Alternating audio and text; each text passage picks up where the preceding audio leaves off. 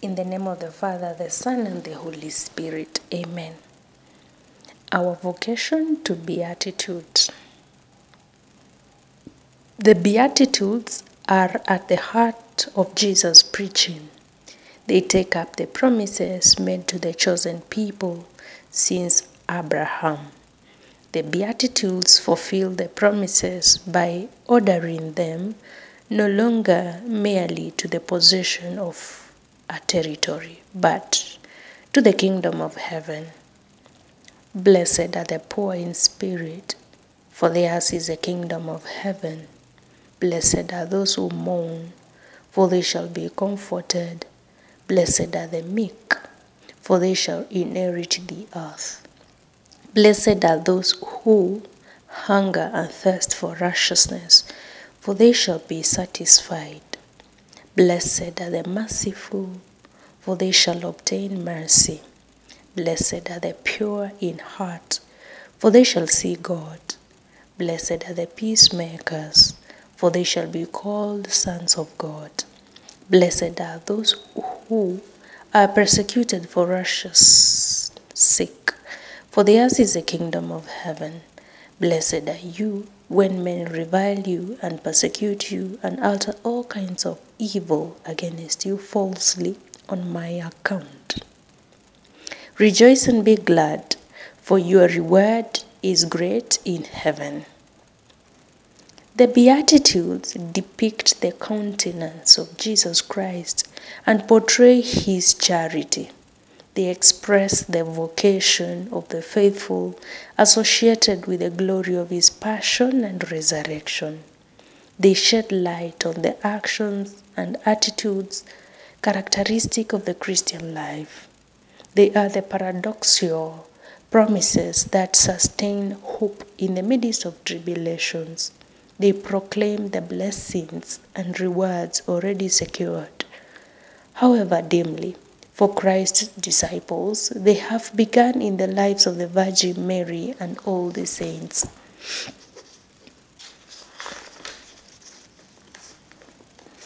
Man's desire for happiness. The Beatitudes respond to the natural desire for happiness.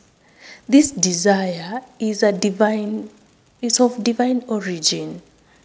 God has placed it in the human heart in order to draw man to himself, and only he can fulfill it.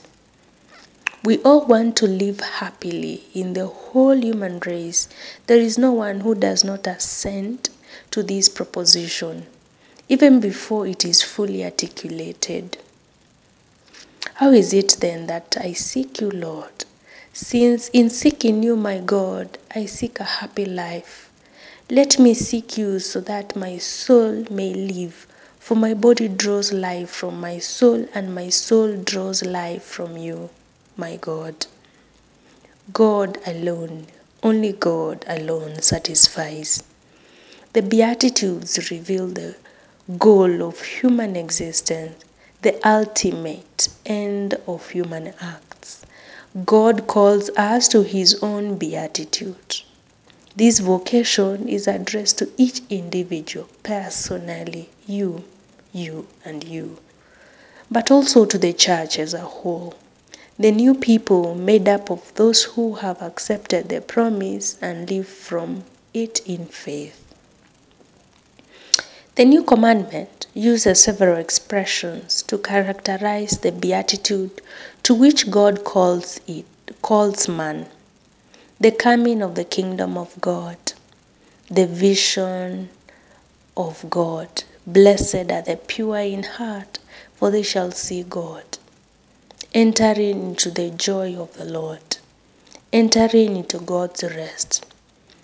There we shall rest and see, we shall see and love, we shall love and praise. Behold, what will be at the end without end? For what other end do we have, if not to reach the kingdom which has no end? God puts us in the world to know, to love, and to serve him, and so to come to paradise. Beatitude makes us partakers of the divine nature and of eternal life. With beatitude, man enters into the glory of Christ and into the joy of the Trinitarian life, the life of the Father, the Son, and the Holy Spirit. Such beatitude surpasses the understanding and powers of man.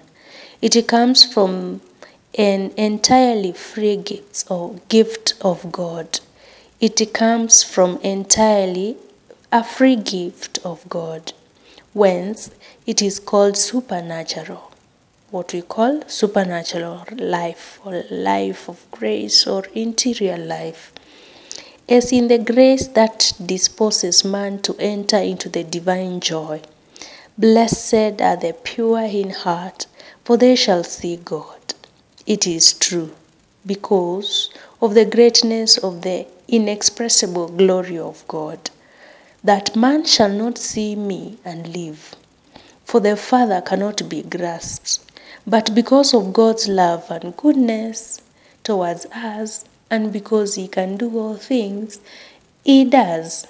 He goes so far as to grant that those who love Him the privilege of seeing Him. For what is impossible for men is possible with God. How blessed beatitude! Blessed are the pure in heart, for they shall see God. The beatitude we are promised confronts us with decisive moral choices. It invites us to purify our hearts of bad instincts and to seek the love of God above all else. It teaches us that true happiness is not found in riches or well-being, in human fame or power, or in any human achievement, however beneficial it may be, such as science, technology, and art. Indeed, all these are good, or indeed in any creature, but in God, God alone, the source of every good and of all love. All bow down before wealth. Wealth is that to which the multitude of men pay an intrinsic homage. They measure happiness by wealth, and by wealth they measure respectability. It is a homage resulting from a profound faith that with wealth we may do all things. How wrong! How wrong! Wealth is an idol of the day and notoriety.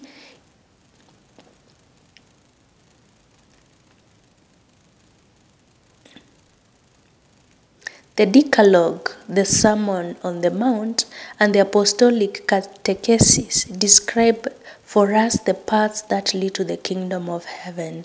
Sustained by the grace of the Holy Spirit, we tread them step by step, by everyday acts. By the working of the word of Christ, we slowly bear fruit in the church to the glory of God. In summary, the Beatitudes take up and fulfill God's promises from Abraham on by ordering them to the kingdom of heaven. They respond to the desire for happiness that God has placed in the human heart.